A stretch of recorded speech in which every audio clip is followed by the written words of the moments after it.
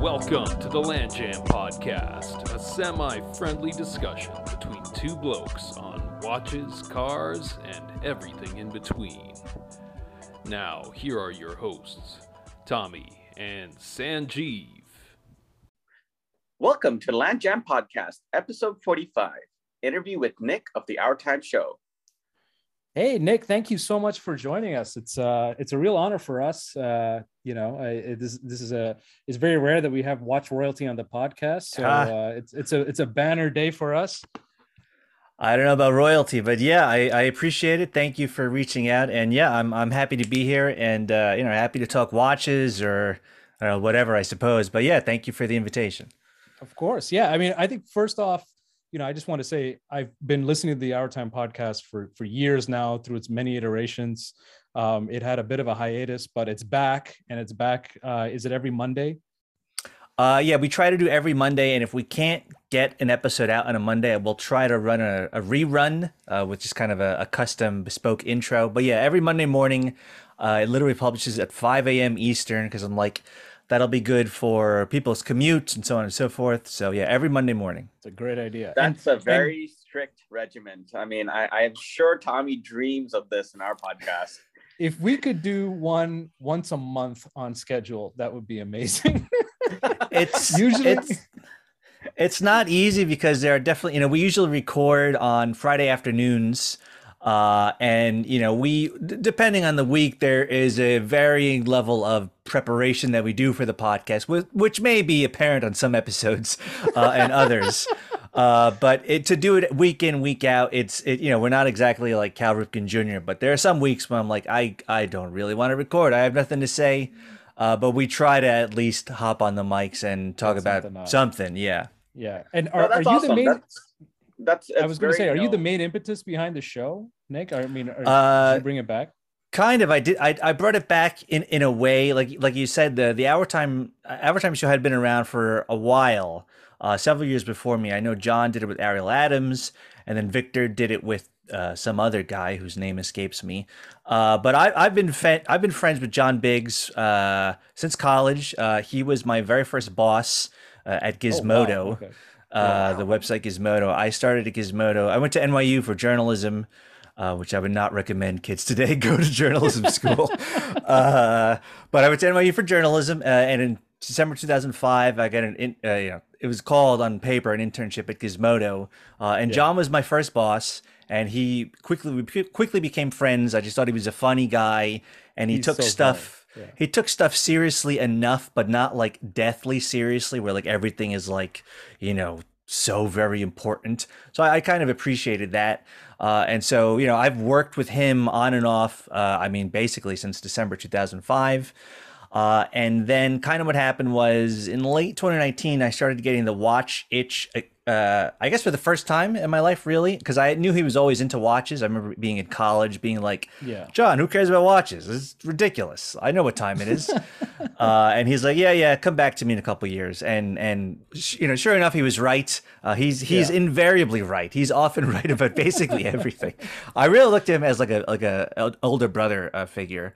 Yeah. But anyhow, so fast forward late 2019, started getting into watches, and then sometime into 2020, this is in like the depths of the pandemic. I was like, hey, John, can I do some writing for your site? I got nothing else, well, I do have stuff to do, but like, can I do some writing in my spare time? He's like, yeah, sure. And I was like, oh, well, do you guys want to start the podcast again? Because I saw you guys were doing it. It seems like you've stopped. I kind of want to get into audio editing just to kind of like have that on my resume, just know how to do that professionally. And he's like, yeah, sure. If you handle the production, I could talk for 30 minutes. And so that was basically the genesis of version 3 of this, me just asking him if he wanted to do it. So that's basically what happened. And you're 2019 is pretty recent to be collecting watches, so you're fairly new into the hobby. I mean, it's not like we go way back either, so like we're also still relatively new. But it's very obvious I know the least amount about watches of the three of us on the podcast. I still think I'm pretty new. I don't know what like the curve here is, but yeah, I learn stuff almost literally every day. There is a ton I don't know. I don't feel you know, that there's bad. I enjoy learning about new stuff. And I do think that's kind of why the show works. You know, I think it's a fun listen. I mean, you know, the I world do, is yeah. a kind of crazy world. So I do like to think that we add some levity and some fun and humor to Yes. what can be kind of a very stuffy hobby. I now know. And you know, John is an expert, Victor's an expert. They have different like levels of expertise and like backgrounds and stuff. And I'm kind of like the new guy who's like, oh, these things are still cool. Oh, I didn't even know that brand existed. Or oh, I'd never even heard of that thing. So I kind of add, you know, whatever that is to the show. I kind of The add common man. yeah, kind of the outsider. new to the game, the new like it's all still shiny and new to me. Whereas John is more like he's seen everything and he's like, I He's don't so care jaded. anymore. Yeah. So Nick, what was, you know, in 2019 you said you started getting into the watch realm. What was the one moment that like sparked? It's like, hey, this is actually a very, very cool watch. Or you know, like was there one moment or one watch that really got you in? There definitely was a moment. I was watching The Man in the Iron Castle on Amazon. Obviously, that's a novel adaptation, and the main character had on a Flieger, which I had no idea that word existed when I was watching the show. So I just kind of Googled like, you know, whatever that character's name was, you know, watch or whatever. And it took me to some message board. I don't know what it was. Maybe it was Watch You Seek. I don't know now. But it was people basically saying that like, oh, we don't know what that exact model is, but that's definitely a Flieger. You know, these companies make them, yada, yada. And I was like, okay. So then I just went to like Amazon and typed like Flieger. And bought a Citizen, which I still have, just a Citizen kind of Flieger, I guess, their Eco Drive. So that was the very first like watch of this kind of, you know, era, I suppose. And it's funny, when I look at pictures of me as a kid, I always had watches. I didn't think of them, but like I had like the Burger King watch. I had in high school, I actually found it recently. I have some Skagen quartz thing. Oh, wow. I wore that all through. I'm pretty sure I got it for Christmas, and I'm sure it cost all of like $100 or whatever. But I wore that every day in high school, not knowing anything about the brand, or you know, not that there's a lot there, I don't think. But like I wore that every day in high school, so I kind of always had a watch. Kind of fell away in college because I was always in front of a laptop, always had my phone or whatever. But yeah, it was literally watching The Man in the High Castle on Amazon Prime that got me kind of like, oh, what is this stuff about? Which character was it? Was it the girl or was no it the main guy? I don't even. It's John been so Smith, long. Was it the? I can IMDb it. The main bad guy, like the main good guy, the kid in the beginning. Okay. Luke. I stopped. Luke, Okay. Luke is his name. Joe Blake, I think is the Joe character. Blake. Yes. Yeah. Okay, gotcha. I didn't finish that show. Yeah, I didn't finish it. I think I got maybe a couple of. I'm not a huge TV guy actually. I'll watch a couple episodes. I just started watching Walking Dead like 3 nights ago. A show from 10 years late. It is. I'm a little behind. I'm not a huge TV guy, so I think I saw a couple episodes of it. I'm totally in the same boat. I'm sending Tommy clips of Sopranos. Hey, this is a pretty good show. That's fine. Current. Yeah. Sanj is watching The Sopranos through YouTube clips, okay, which is a blasphemy for watching the show. Yeah. He has no idea what's going on. Okay. So then where did, I mean, I know you recently made a big Seiko purchase. So I did, yeah. I could sort of go through the journey a little bit. Always has to come down to Seiko in this podcast, you know? Yeah. I way around it. I'm definitely a fan of Seiko. I'm pretty sure they're my favorite, brand. I'm not a millionaire. I don't have money to buy every, like I said on the show many times, I don't have money to buy every Omega that's announced. I do okay at work, but I don't have $10,000 for every No Time to Die that drops or whatever. Anyhow, so I got that Citizen, and that was cool. A few months later, I don't know, I think just in talking with John and reading his site more, and then kind of reading other sites, because he's had that that site, Wristwatch Review, he's had that site for God, I think since like 2004, so almost 20 years he's had that site online. And it's more or less look the same. It is just kind of an old school blog. It's just John and yeah, it's cool. I like it, and it's funny. I've spoken to other people in the watch media space, and John is a well-known guy. He's a well-respected guy. John's a legitimate, serious journalist, as kind of like funny as he is. He's been around the block, mostly tech stuff. So he's a well-known quantity. But so yeah, so just talking to John, reading his site, reading other sites like, all the big guys, Hodinkee, Block to Watch, Worn and Round. I had no idea these sites existed, to be totally honest with you. But in reading them, what happened was Seiko had pretty much just released the Seiko 5 Sports, the kind of the 5KX, the SRPD models. And it was the Hodinkee review. I think James Stacy wrote it, and there was a photo there of him. He has like a gray sweatshirt or something, and he had I think it was the SRPD 87. It's kind of the blue with the blue Navy NATO strap, and I was like, like it clicked for me. I was like, oh, that looks really cool. Where, I want that thing. And so I was living in Yonkers at the time. My day job, I'm a reporter at Consumer Reports. And so they are based, or they were based. We're remote now, but their headquarters is in Yonkers. So I was living in the city of Yonkers at the time. There was a very small jewelry store on like Main Street in Yonkers, and I walked in, knowing nothing. I was like, "Hello, sir. Do you sell watches here?" Basically, and he's like, "Yeah, we got watch." And lo and behold, he had that exact model, the SRPD 87. I was like, "Oh my God, this is incredible!"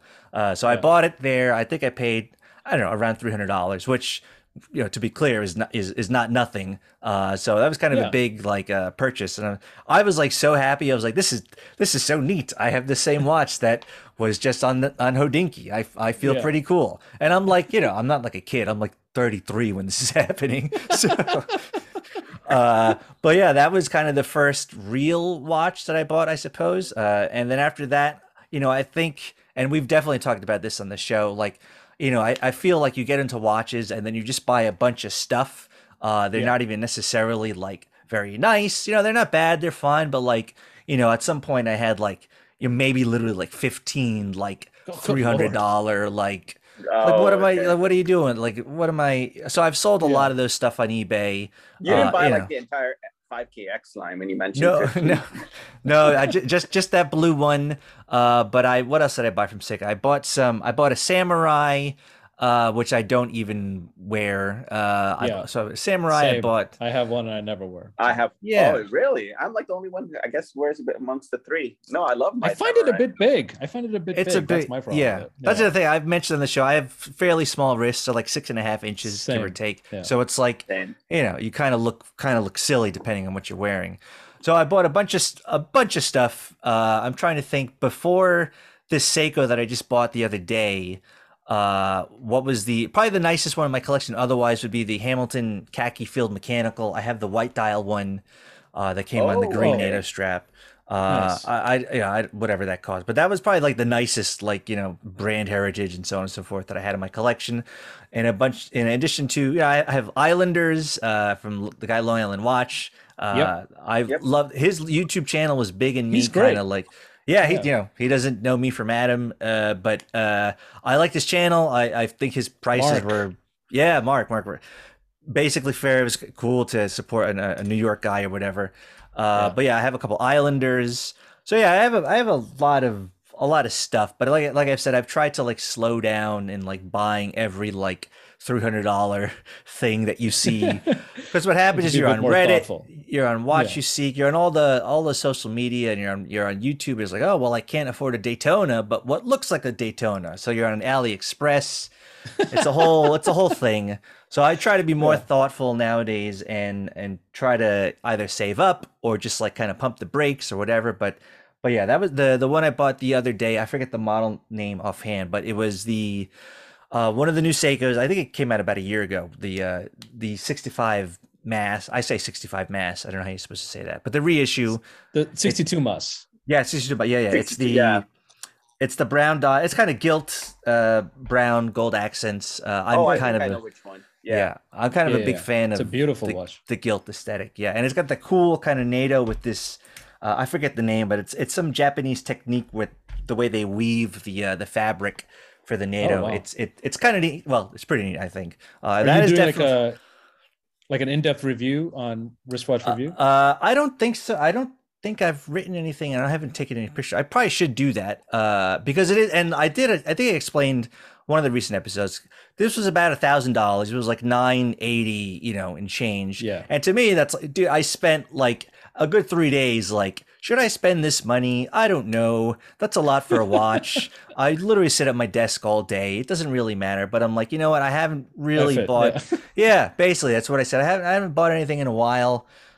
You know, I do, you know, I obviously have the money saved up, but it's just like, it's just crossing that mental, like, am I going to spend $1,000 in a watch? Like the process of elimination here. Yeah. Like, Yeah. And I know I see folks like, oh, it's $1,000 Seiko. Why would you spend? And it's like, yeah, I get it. That's true. But it is, you know, far and away the nicest Seiko that I own. The fit and finish is it worth $1,000? I mean, I paid $1,000 and I feel like that's fair, I guess. But it is definitely a higher quality than like the SRPD that I got at the jewelry store. For sure. So I mean, they're at every different price point. You can get an appropriate Seiko, whether you want to spend $100,000 or, you know, $50. And that Marine Master, Tommy, that you have. The Marine Master, was it the 200, the blue? I have the 200, which is like a $700 watch, but it's fantastic. Yeah, I've within that range, watch. It's a great watch. Yeah, within that range. And the first comment, because I wore it in person, and I was like, Tommy, this is worth this feels more than $700, you know? Yeah. Like they went above their weight with this one. So I feel the same way can be said with the 62 Mas we issue. Yeah. No, it's funny. There was, and I again, to keep, I'm sure we mentioned it on the podcast. There was an interview with whoever the Seiko CEO was in the Financial Times, I think last summer. And he kind of laid out the new strategy where he's like, we need to get over the idea that Seiko is a value brand and that Seiko makes good, cheap watches. We want to make watches that people want to pay for, which is obvious. You know, that's their prerogative. They can run their company. Now, obviously, you know, folks online where they still complain, you know, things are expensive, you know, it used to be a better value, you know, back in the day. And that's one of the stories that John always tells, like the price of watches, like not even that long ago, like 15 years Monster. ago. Yeah. He's like 15 years ago, you could walk into a store and buy a sub for, you know, 7,000 or, you know, whatever it was. And I don't, you know, and another topic we discussed is like, is this like the Instagram hype cycle? Is this just like, why are watches like hot? All of a sudden, maybe it's insane. Yeah. I mean, is there an aspirational watch for you that you're thinking maybe not like a Daytona, but like in the next 5 to 10 years, I'd like to get X? Is there something that I kind of like the Grand Seiko Snowflake? I think that's a pretty neat watch. I love the dial. I like that it. You know, I'm a nerd. I'm always into computers and tech and Japan. My brother lives in Japan, lives and works in Japan right now. Oh wow! So we're a bunch of big nerds. And so like the idea of like a really exquisitely made like Japanese timepiece is like kind of cool to me. If nothing else. But I've seen it in person. There is a Seiko boutique in Manhattan. I've been there. Yeah. A nice little store. Yeah, it is small. It is small. I went there one day, about a year ago, tried it on. I was like, yeah, it feels fine on my wrist. You know, it doesn't look too big or whatever. So that would be a cool one to get. And it's not even that much. I think it's like $5,000 around there, maybe $6,000. So it's, you know, it's not a Daytona. It's not something ridiculous. But like the finishing is up there, you know. It's super impressive. So that would probably be my realistic, you know, kind of grail watch, I guess. Yeah. Look, mentally, you've crossed the path from $1,000 to $5,000 pretty easily. Well, it's funny because I was looking at, yesterday I was looking for like new credit cards for like, where I get like a lot of like travel points or whatever. And the gimmick with the cards is like, well, if you spend $4,000 in the first 3 months, they'll give you like 100,000 miles or whatever. So like, well, that's great. I just need to find, I could very easily spend $4,000 in one pop. So I'm like looking at what, there was an Oris that came out recently, I think the Pro Pilot, it uses their new at the caliber 400. I kind of like the gray dial version, but that's like I think I'm gonna say it's either 4,000 or 6,000. I forget offhand, but like that's a super handsome watch. I'm probably not gonna buy it, but like that would be that I would not mind owning that. You know, if I were to try to like get up to I have to spend $4,000 the next 3 months. I would probably I don't know, maybe another $1,000 Seiko, maybe probably like an Oris or like a Longines. Longines makes a couple watches I liked. I was at a Longines event. Navigation Big Eye. Have you ever seen the Big Eye? Yeah, the Big Eye chronograph. I don't think I've seen that one. They have a few. They came out with the Marine Nationale. It looks more or less just like a more elevated Hamilton khaki field mechanical. But I kind of like that style, I guess, the white dial, kind of fieldy looking. So maybe that we'll see. But yeah, you're to your point. It's like now that $1,000 bridge has been crossed, and now I'm just like, well, why don't I just spend 3,000 on this stupid thing? Next thing you know, you're going to be looking at datagraphs, from Lange. Yeah, $1,000 watch. Perhaps one day I'll have to. But so Nick, I mean, you kind of touched upon like your style of watches that you like. So kind of like fieldy white dial watches. Is that something more like tool oriented, or you just like anything?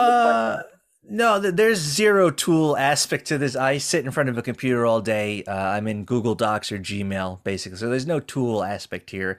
I'm a fan of kind of like the look, I guess. I do like field watches. I like divers too. Like I said, I've got like a bunch of those $300 divers from you name a brand, I probably have one of their watches, type of thing. So I'm those are kind of my two, I guess, kind of buckets, divers like everyone, I guess, but then I do also kind of like the field watches. And Nick, you do a lot of, I mean, from listening to you on the podcast, you mentioned Sea Stern and a lot of the AliExpress watches. What is that like? I've never bought a watch from, AliExpress or bought a Sea Stern. I mean, well, what's your banned from AliExpress. I'm no longer welcome at AliExpress. I bought a few of them. The way the kind of the math works in my head is like, okay, there's the Daytona. I'm probably not going to afford a Daytona. I think it looks neat. Yeah. Okay. Yeah. Does anyone make a Daytona-esque watch that I can get for, a couple $100? Invariably, you'll find that on AliExpress from brands who you may or may not have heard of, but it looks more or less like, and it's interesting because it's like, and I'm pretty sure we've discussed this too. It's like, well, why wouldn't you just get like a replica Daytona? Because that's like a whole, that's because that's fake and that's not real. This is at least like, well, this is kind of a unique design. Maybe it's kind of its own it's, it's six of dozen of one, half does the other. But that's more or less the math. It's like, oh, I kind of want something that looks like that. I really can't afford that, obviously. Let's hop on AliExpress and see.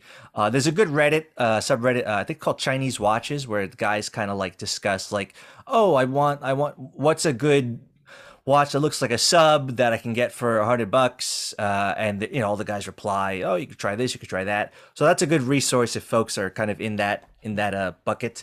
But yeah, that's more or less how that works. I bought a few of them. I bought some Daytona looking one that I sold about a year later. I bought what was it, like Parnis. There's all these brands. It kind of looks like the No Time to Die Omega.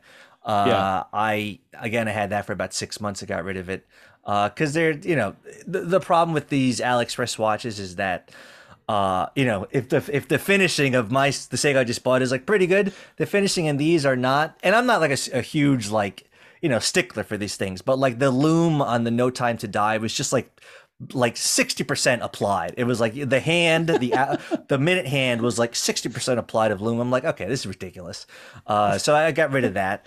But I don't know what happened. This past winter, I tried to buy something on AliExpress, some watch, and it gave me some security errors saying that like my IP was banned or like my account was banned and I need to like give them my driver's license. And I was like, I'm not doing that. So that put an end to the AliExpress. You don't trust AliExpress with your driver's license? I guess I don't. I kind of looked at it like a blessing and I was like, all right, this adds enough friction to buying yet another $200 piece of junk, basically. So I was like, all right, I'll just take this as a sign from the gods to just kind of put a stop to this. Yeah. So yeah, I've actually heard.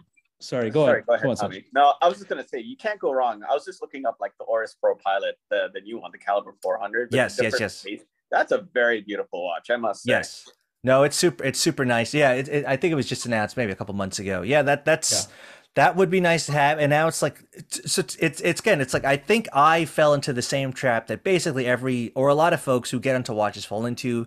You get into it, you buy a bunch of stuff, you end up with like a drawer filled with stuff. There are only so many days in a week that you just don't wear, and you kind of sell off your collection, and maybe you build a more thoughtful collection. That doesn't necessarily mean that you need to spend $5,000 on each watch, but maybe you would be better off with a nice $1,000 watch than like 10 $100 watch. Like you probably would be better with that nice $1,000 watch than 10 $100 watches. You know, I obviously have a bunch of $100 and they're fine and they're good and they have their uses, but like you don't need to be overwhelmed with all this stuff basically. Yeah. I was going to ask about the Sea Stern. Do you have the Captain Willard diver? No, I have. Is that the one you got? Well, I have no, my Zaystern it's kind of the Doxa I see. The Doxa look-alike. And I do have a Heimdallr Willard look, which I put on the site. That was one of the first stories I wrote. John was like, I don't want that stupid watch on my site. Well, I was like, John, who cares? This is so he let me put it on there. Content. Yeah. And dude, it's just content. That's more, that is basically my philosophy as someone a professional in online content, I suppose. It's just a story on a website. People will forget about it in 2 days. It doesn't matter. So yeah, I have the kind of the Doxa look-alike and then the Willard look-alike. Gotcha. And is there a recent release that you're really kind of excited about? I mean, I know the 5KX GMT. I know Sanj and I were really excited about it. And then you guys had like an emergency podcast to cover it. Yeah, we did. That was just kind of a fun. That was like a two. The behind the curtain was we were not going to be able to record that Friday anyway. So I was like, and I guess that was a Wednesday night. So I was like, well, let's just record it now. Victor, are you free? And he's like, yes. And so we just talked about it. I'm not a huge GMT guy. I don't think I own any GMTs. John's the big GMT guy. Victor likes them. I've never owned one. I'm not saying I dislike them or you're dumb if you like them. I just have never owned one. And I don't know that one necessarily grabs me. I laughed when John was like, yeah, I'll get it. Who cares? Nothing matters, as he would say. As far as recent releases that have kind of caught my eye, I think it was just that Pro Pilot one. And there was, I may have it in a tab actually. There's a brand I don't know anything about, Braymont. That's the kind of thing. It's like there's so many things I don't know. There was a Braymont that was announced, I guess yesterday. The Superman Waterman Apex. It's a diver, but it's kind of blue and kind of funky looking. That's a great brand, by the way. And the Braymont boutique is right by the Grand Seiko boutique, so you could go from one to the other. Okay, yeah. In Manhattan, yeah. Notes to my future self. But yeah, so that's one that was literally announced the other day. And I'm like, oh, that looks kind of cool. Am I going to buy it tomorrow? Probably not. But just in terms of like a mental note, I kind of like that one, and maybe we'll talk about it.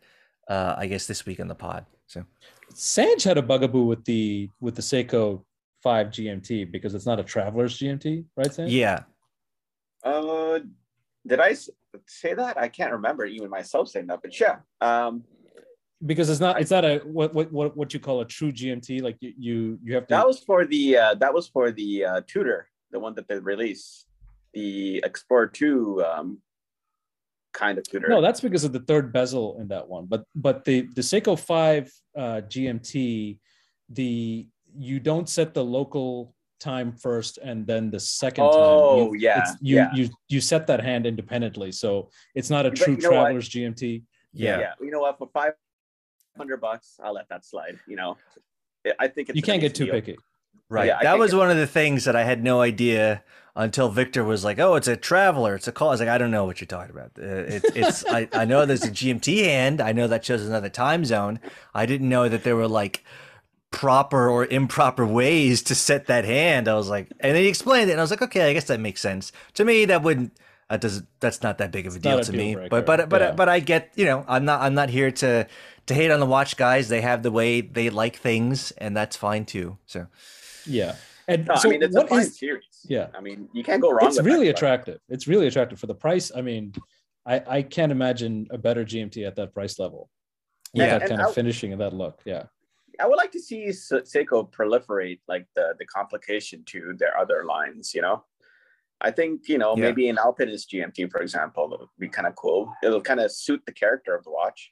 Yeah, no, I agree. That was one of the things it's like, will Seiko kind of white label this movement? Will we see kind of third parties, the micro brands use this in their own design? That would be neat, kind of a medium term development. Yeah, well, they haven't said anything one way or the other. I don't think, but that would be cool. Yeah, and so besides Seiko, is there a brand that really gets you excited, Nick? I mean, overall offering. I'll answer that a couple of ways. I would say I kind of don't get the Rolex love. I'll answer that opposite wise, I guess. There's not a whole lot out there in Rolex land that is really super appealing to me. I like the Datejust, but like I don't know. There's something about Rolex. What about the GMT? GMT Master? Something I don't know. It's just kind of boring to me, and I think that's another like watch thing. It's like, oh, Rolex. I'm not saying Rolex stinks. I'm just saying I'm not necessarily sure that it would be my go-to if I had $10,000 to buy a watch. I would probably go to Omega first or Grand Seiko. I like a lot of the Longines stuff. Like I said, what else? Yeah, I think those are probably. I like Oris too. They have a couple divers in it. The Diver 65 it would probably, like I said a minute ago, like, oh, I'm trying to get this new credit card to get a bunch of points. That would be the Diver 65 would be a good like $2,000 dent to that $4,000 minimum that they're looking for. So I have a couple kind of like other brands that I'm into, but as I feel like I need to represent the nerds out there. It's like and it's funny. I played video games my whole life, and I was like, where did I know the brand Seiko. Like my dad was not like a watch guy. And that's the other thing you read, like, this is my grandfather's watch. I don't have a grandfather's watch. I don't have a father. I don't have any of that stuff. I saw Seiko in Gran Turismo is where I saw Seiko in the timing. Really? That's where I'm almost certain that's why I was first exposed to Seiko. I think it was Gran Turismo 2. They debut, you race, you get the time at the end of it. There's the big Seiko logo at the bottom. And I think I read an interview somewhere where they explain what the deal was between Sony and Seiko. But I'm almost certain that was my first exposure to like this thing called Seiko that has something to do with time. I would have been 12, 13 or whatever. So that's kind of my exposure to that brand. And so I feel a real affinity for the brand, and I feel like a lot of watch people, that is their brand. I know James Stacy at Hodinkee a big fan. You can go to the Watch You Seek forums. Like Seiko is very highly represented among kind of like regular people. Maybe one day I'll have an AP, maybe not, who knows. But as far as like regular folks, I feel like Seiko, because like we said earlier, it's like they make whatever your budget is, they have a nice watch for that budget, and that's kind of cool. Yeah, exactly. No, I 100% agree with that. And yeah, Tommy and I are big fans. I just like to rib on Tommy because he always tries to find a way to insert a Seiko I'll topic. shoehorn Seiko in if I can. Yeah. Okay, we'll talk about Rolex, and I'm like, no, actually, I want to talk about Seiko. Well, in terms of like content on the internet, it's like Seiko's like Apple. It's like, well, if you put an Apple story on your website, people will read it because people read about Apple. People read about Seiko. People read about if you put a story, I'm not going to name. If you put a lesser known watch brand, people may not read it, even though it's a cool watch. It's so I don't know if that comes up on the big Parnas sites. Story, for example. It was fine. Like or the Zeiss. It's like is Hodinkee going to do a big feature on Zeiss? Probably not. That's not in their DNA. Just in terms of like brand awareness and like what's a known kind of thing. Yeah, I feel like Seiko's way up there. It's the entry drug for everybody to get in. Yeah, for sure. Nick, I know Our Time is actually in the process of doing its own watch design. Could you talk about that project and how people can sign up? And yes, I could talk a little bit about it. John has kind of had it in his mind for a while now to create his own watch, or the site's own watch, kind of affectionately known as the Cholex, the Chinese Rolex. That's just kind of a joke name, but the idea is to create our own watch. I believe we had the guy from Scottish Watches on a little while ago, several months ago, and he was kind of like, yeah, it's easy, you just got to do it. And so that kind of, we're like, really? Okay. So we started looking into a little bit more. We're still in the early stages. Like we're literally still like messing around with like the designs in Adobe Illustrator. So we don't have any prototypes or whatever. But you could just go to the site. I'm not sure if it's pinned right now, but I could send you guys a link We're basically at the We can share it, stage. yeah. Yeah, we're basically at the stage where, like, if you would be interested in buying this watch with the design as it exists today, you know, click here. You know, that doesn't mean you have to buy it. That doesn't obligate you to do anything. It just kind of signals interest so that we can be like, okay, is there, you know, I forget offhand the number of people that, I don't know if it's 100 or whatever it is, but we need to meet a certain number of people where it's like, okay, we have, you know, let's say 100 people who are kind of into this. That's enough to take the next step of like contacting the factory and seeing what the next part of that process is. So we're still at that, like, do you like me, yes or no, stage of the design process. So yeah, early days. I think it would be neat. Like I'm not involved at all. It is mostly Victor. I think it's basically entirely Victor who's designing it, and kind of, you know, John's the editor. John gets to say yes or no type of thing, but it's really Victor designing it. And I think we're trying to shoot for, like, it wouldn't be more than like $400 or $500. So, you know, it's funny now. Seiko has you can't surpass the Seiko price now for their GMT, but for this chrono, yeah, I think around there is what we're shooting for. We'll see. You know, I don't think anything has been like solidified, or no contracts have been signed or anything. Like, it is still the early design stage, and I think it would be neat. I'm happy to buy one. You know, not well, partly because I work there, but because it would also be neat to be like, oh, I had a very, very small part in making this. That's kind of cool. So that's the watch. And for that price, what kind of movement is going to be in it? I mean, I forget I think Victor was saying in the chat room. Was it a seagull or something? I gotta imagine it's something. It have to be something like that. Like, you know, you can't get anything much more fancy than that. I don't know offhand, but yeah, it would probably be something like that. Yeah. Yeah, and is it gonna say Cholex on the dial, or I don't think it's gonna say. I would vote against having it say. If I have any vote, they're gonna come after you. Yeah, I don't think we need to fight Rolex. I don't like fighting people. Actually, I just want to kind of ease through the day if at all possible.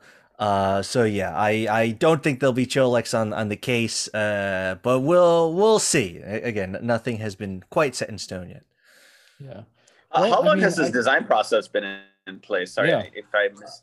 Not super long. Not even the beginning of the voting component of this, right? Where like vote if it's a panda or reverse panda. Yes, it is still. It's been a few months. Maybe 6 months. Maybe not quite 6 months. A few months. It hasn't been a year. It's been in the month stage. So it's like, yeah, and you know, again, this is also, you know, our time in the site. This is none of ours. None of our full-time jobs. We don't make. John has famously said the site doesn't make him any money; it loses him money. There are reasons for that. He's doing. John in particular does like 1,000,001 things every day. He's got kids, and so he doesn't really have the time to turn it into like the singular focus. Okay, I need this thing to really. It's fun for it. It's a fun. He gets to write about what and I know we've explained it in previous episodes of the podcast where it's John's an established guy. The site has been around for almost 20 years.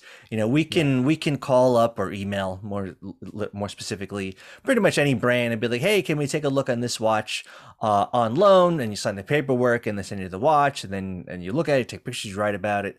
That usually lasts about a month, and then you send it back, and that's kind of cool to be able to do that. And I had the first Caliber 400 Oris. I think it was fall 2020, maybe. I don't know. Whatever the first Caliber 400 Oris diver that they had.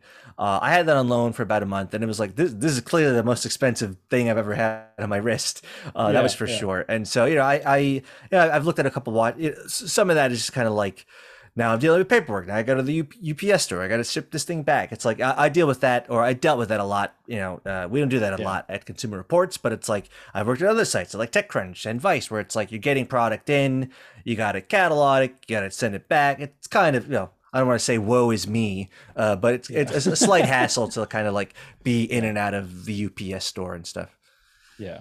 I mean, one thing I got to say about our time and Wristwatch Review is that I feel like it's kind of an unvarnished opinion that I don't feel like you guys are conflicted or potentially conflicted like other people, because they also sell watches and they need to maintain some kind of relationship. And that's kind of why I have, kind of put you guys a bit separate, because I feel like I can get more of an unfiltered, honest kind of take on something without. Yeah, it feels like, you know, there's like an authorized biography of someone, and then there's the unauthorized biography. It's still a credible book, but it didn't have the cooperation necessarily of the subject for whatever reason. That's kind of. Yeah.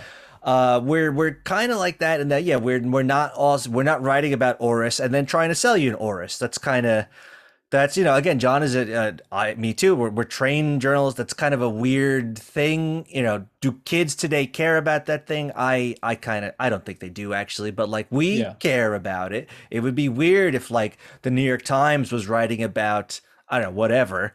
And then in the next page, they're trying to sell you those Nike shoes. That would be kind of strange. Yeah. So we definitely have that. We have that barrier almost by default. But yeah, I know John doesn't want to mess with that type of stuff, and so we gives us a little bit of freedom to. You know, to express opinion. And we're not going to go, you know, John and I, we've been in online media for, again, let's call it 20 years. He for sure 20 years, me for about 15. It's like, it doesn't really make sense just to hate on something for the sake of it and try to like trash something because, oh, let's trash the iPhone today. Let's trash the Oris Pro Pilot. Like nobody wants to read that.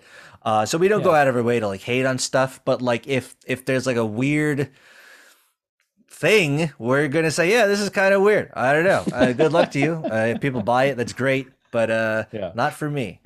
Yeah, and I think it shows. And I think, you know, some people with the discerning eye, which I don't want to pat myself too much in the back, you know, appreciate that you guys can kind of take a different stance than a lot of the other, you know, people on the internet. So it's not forgotten. I know it's not as lucrative as being able to sell, you know, the watches and have your own store and everything. Yeah, and that's cool too. I'm not even necessarily hating on, you know, those guys are running Hodinkee a great business. Warner, they make very nice livings, I assume, off that type, and that's great. You know, I don't care one way or the other, to be honest. But John doesn't want to play that game, and that's fine by me. That. And you know, the other thing, he's been into this for basically his whole life, certainly his whole adult life. He has the credibility of knowing this field like the back of his hand, and so he's not just some like guy who's like, oh, I saw an AP on my Instagram feed, and now all of a sudden I'm a watch expert. You know, that's not John. He's been around for a while. He knows this stuff. And I, you know, as someone who's his one-time employee, you know, direct reports and his full-time friend, I suppose, I appreciate his knowledge and like his kind of like understanding of this kind of silly hobby. Yeah, it is a kind of silly hobby, but we can't help ourselves, you know. No, it is what it is. Yeah. Well, Nick, I just really want to thank you for jumping on. It was great to finally meet you. I feel like I've listened to the podcast and listening to you guys for a while now, so it's awesome to finally connect. And thanks. It was a great, friendly, like casual discussion. I enjoyed the fun that we added to it. I appreciate the invitation. Like I said, it is. It's neat that you guys are into the show. You know, we don't have 1 million listeners. We have enough for the amount of effort that we put into it, which is we record it, we edit it, and we publish it. You know, we're not spending a ton of money in advertising. We're not trying to like, conquer the world. It is basically a conversation between 3 friends talking about this week's watch news. That's basically it. And so it's, long may it continue, I guess. Yeah, absolutely. And where else can people catch your work? I know you write for Consumer Reports as well. Yes. Yeah. That's my full-time job. I'm technically a senior reporter at Consumer Reports. I mostly cover tech stuff, laptops, routers, that type of stuff. So that's where you can see most of my stuff. If you want to see annoying soccer tweets, you could follow me on Twitter, at Nicholas A. De Leon. It is almost 99% soccer tweets and like 1% jokes. So, I would follow you, but I don't go on Twitter as much at all. I mean, But it's we can talk soccer on the side. I doom scroll. That's all I do. Yeah. It's a lot of dooms. Yeah, it is an interesting site. You know, I feel like it was better when it was just people like, oh, this is what I'm having for breakfast today. Now it is just like the "this is fine" meme with the dog in a fiery room. That's every day on Twitter nowadays. It's every day. Yeah. Is there a soccer league that you are passionately following about? I'm a fan of the team Barcelona. After college, I went to Barcelona for 3 months. I was at TechCrunch at the time, and we could be remote. This is 2008, so a little while ago. So I'm a big fan of Team Barcelona. But I as I've gotten older and you become less like extreme about like, a decade ago, if Barcelona lost a big game, I would not sleep that night. I would be up all night tossing and turning, analyzing, why did he do this? Why did they do that? Why did the coach, like that level of ridiculousness. Nowadays I'm like, I'll watch it. If they win, that's great. If they don't, that's fine too. I'll move on with my life. I'll do something else today. I'll ride my bike. I'll there are many other things I could do than like not sleep over my team not winning the game. Yeah. If you were that fanatical, like the past season, like the first half of the past season, you would not have slept at all. No, they stink, and that's interesting too. It's like you get to see. The first sport I got into as a kid was baseball, and I was always a Mets fan, and the Mets were basically always terrible, and so you're just kind of used to like winning is this team doesn't win. They don't win. The Yankees win, and I hate the Yankees type of thing. So it's like, this past season would have been a very difficult season to be a Barcelona fan if you were like so engaged as I was about a decade ago. Nick, you're not a Jets fan too, are you? That is a no. Duo, I don't know much about football. I know it exists. That is my knowledge of the National Football League. Okay, avoid the Jets. Gotcha. Well, thank you again for joining our podcast. We'd love to have you on again, especially if there's a hot new Seiko release, because I know Sanj will roll his eyes, but we'd love to have you. So, you guys know where to find me. Thank you again for inviting me. And thank you again.